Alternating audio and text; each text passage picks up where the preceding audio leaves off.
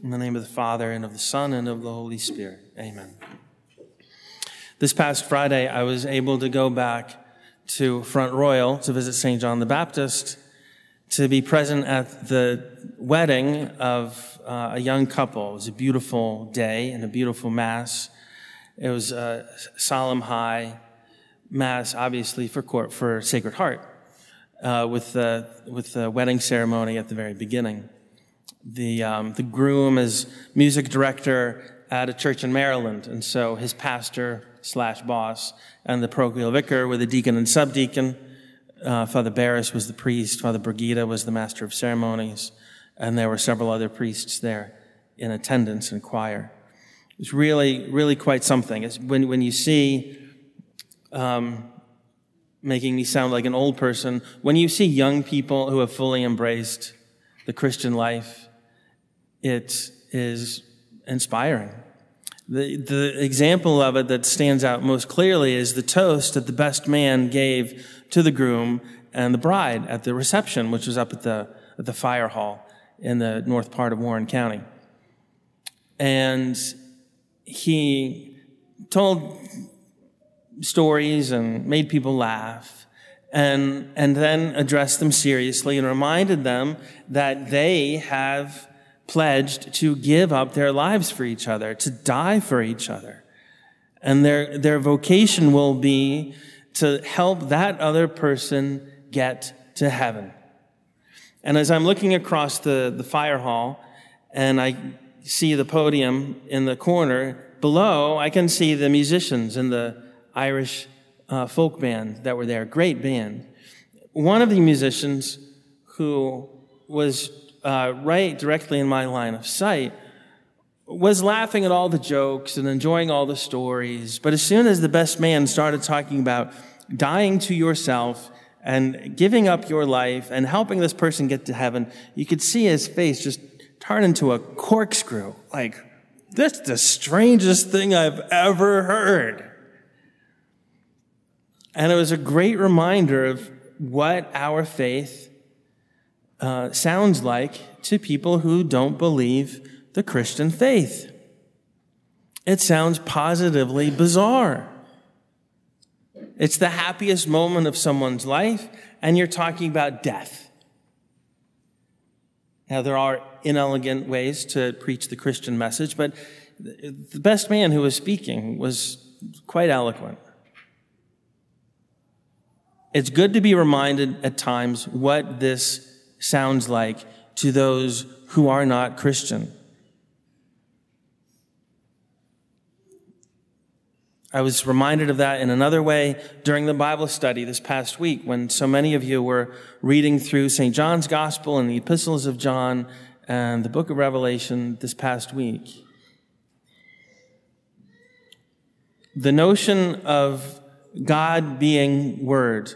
The Word isn't just a thing of God, but it turns out that the Word of God is God the Son, spoken by God the Father.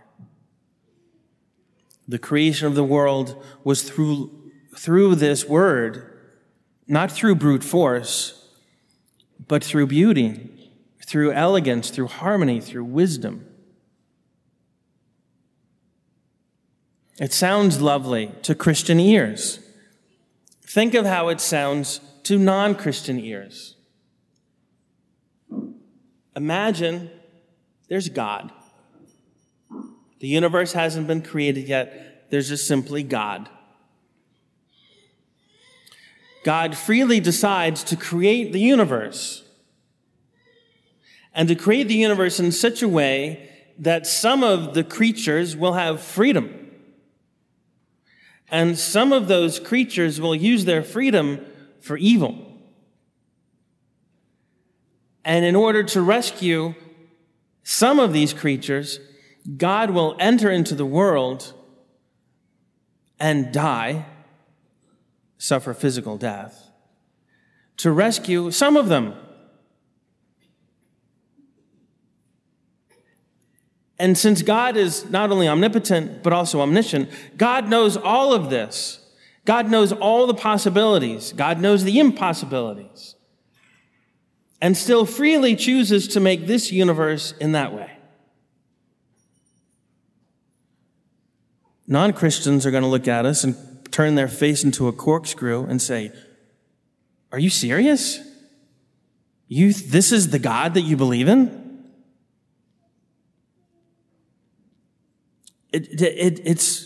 It's shocking. There's a reason why St. Paul found this message to be a stumbling block to Jews and to Greeks. The notion of the incarnation is just the most striking, glaring absurdity.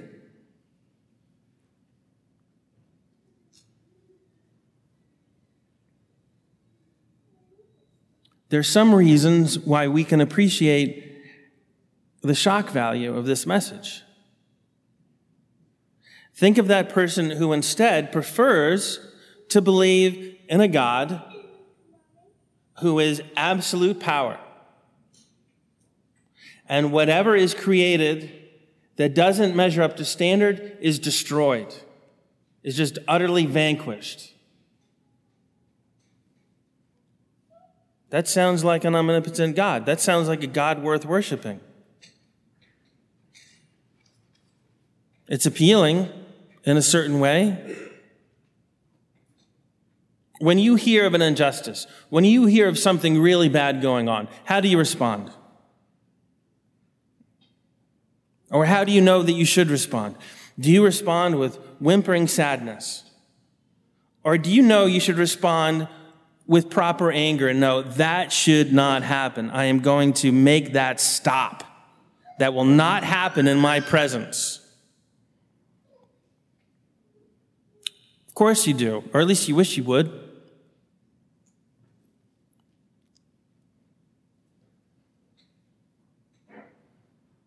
We can give them a name, maybe absolutists or omnipotentisti, the people who just exaggerate the omnipotence of God, thinking that love equals weakness, that love and mercy is an indication that that God is not as omnipotent and almighty as my God.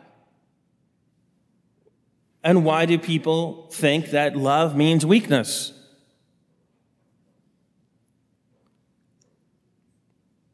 Have they experienced love which is unquenching, which is absolute devotion? Have they experienced love that actually changes the world? Or do they associate love with whimpering sadness?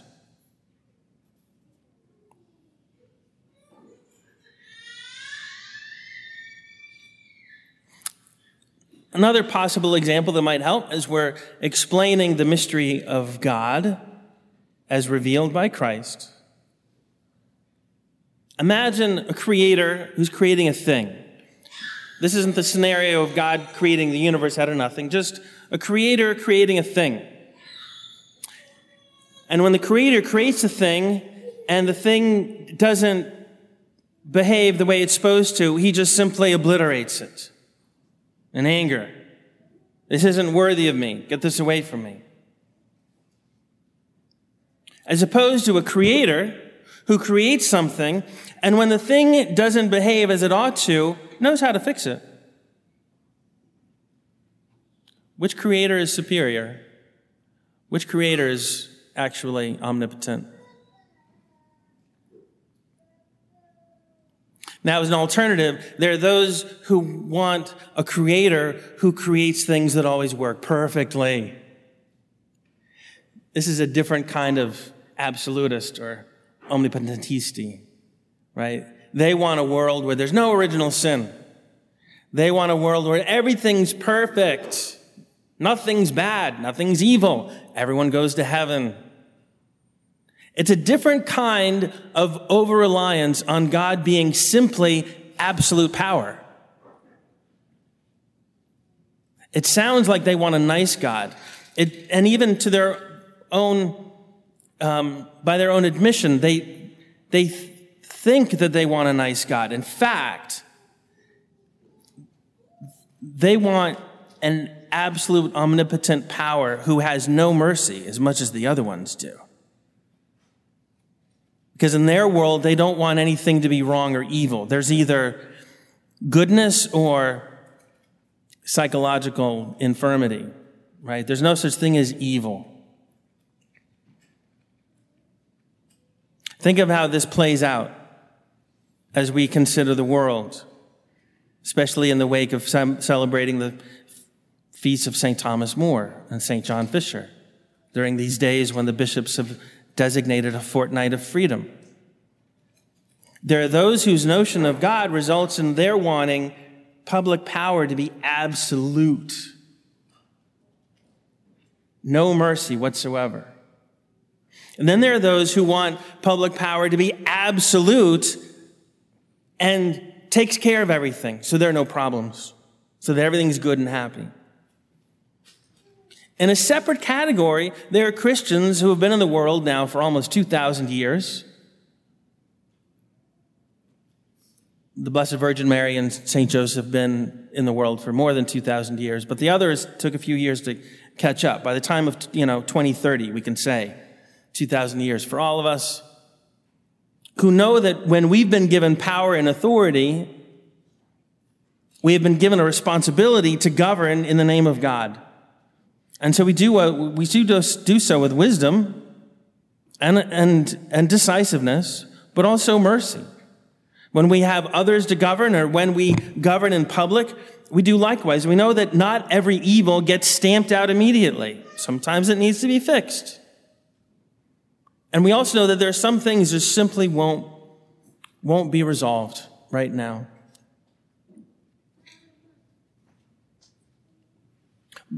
Mind you, too, whether it be Christians or those who believe in an absolute God, who is no love and no mercy, just absolute power, we can recognize forms of government where there is an absolute single head of public life. But look at the canonized kings and queens of Christendom. They didn't rule with unrelenting dedication to exacting punishment on everyone who deserves it. Nor were they deluded into thinking that they could fix every problem. In fact, they wore their authority as a burden, as a cross to be carried, knowing that they stood before God and had to answer to Him in how they promoted not just the well-being, but also the salvation of their subjects. Not too many canonized kings and queens.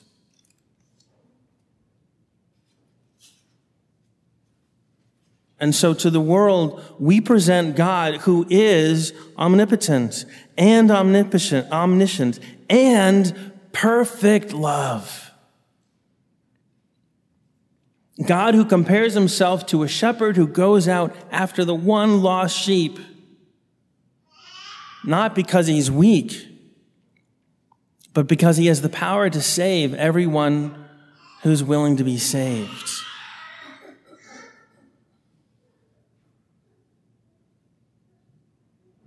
Having just celebrated the solemnity of the Sacred Heart, we recognize then Christ's determination to reveal to us not just how much he loves us, but he wants us to know how much the Father loves us. Christ doesn't love us to make up for that cold, distant Father whom we've never connected with. No, he wants us to know this is precisely how God the Father loves you. This is exactly how God the Father loves me. As the Father loved me, so I have loved you. We know when Christ says, love one another as I have loved you, we know what that means. It means love with your entire being. You give yourself up perfectly.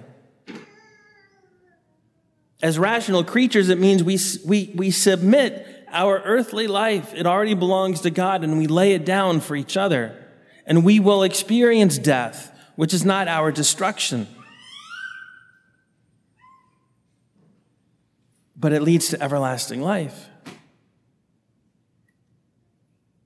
between two divine persons. It means God the Father perfectly loves God the Son, totally empties himself out, so that what results is God the Son, eternally begotten of God the Father, perfect God, perfect light, perfect truth, perfect divinity, perfect majesty, of the same substance, one in being.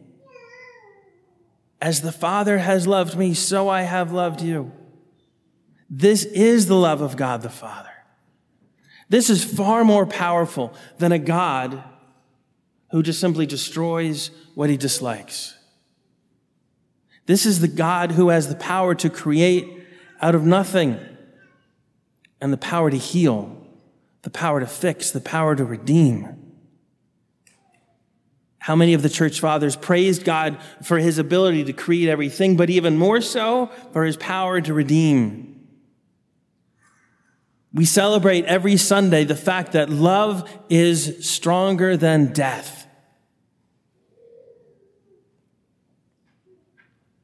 And so we don't approach people and say, I believe in a God of love and mercy. And I know you sound unimpressed, it sounds pathetic to you, but just give it a try. No, with confidence, we proclaim that the God who is Father, Son, and Holy Spirit is the Almighty God.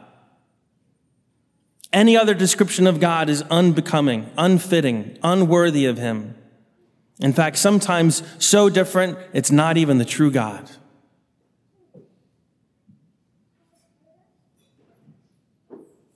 We stand, therefore, in front of him, with Christ leading us, the adopted sons and daughters of God, humble and courageous, sinful and forgiven.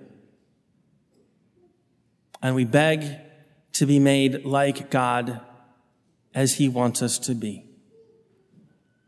To be in the presence of God and to be joyful is to have been made more like God,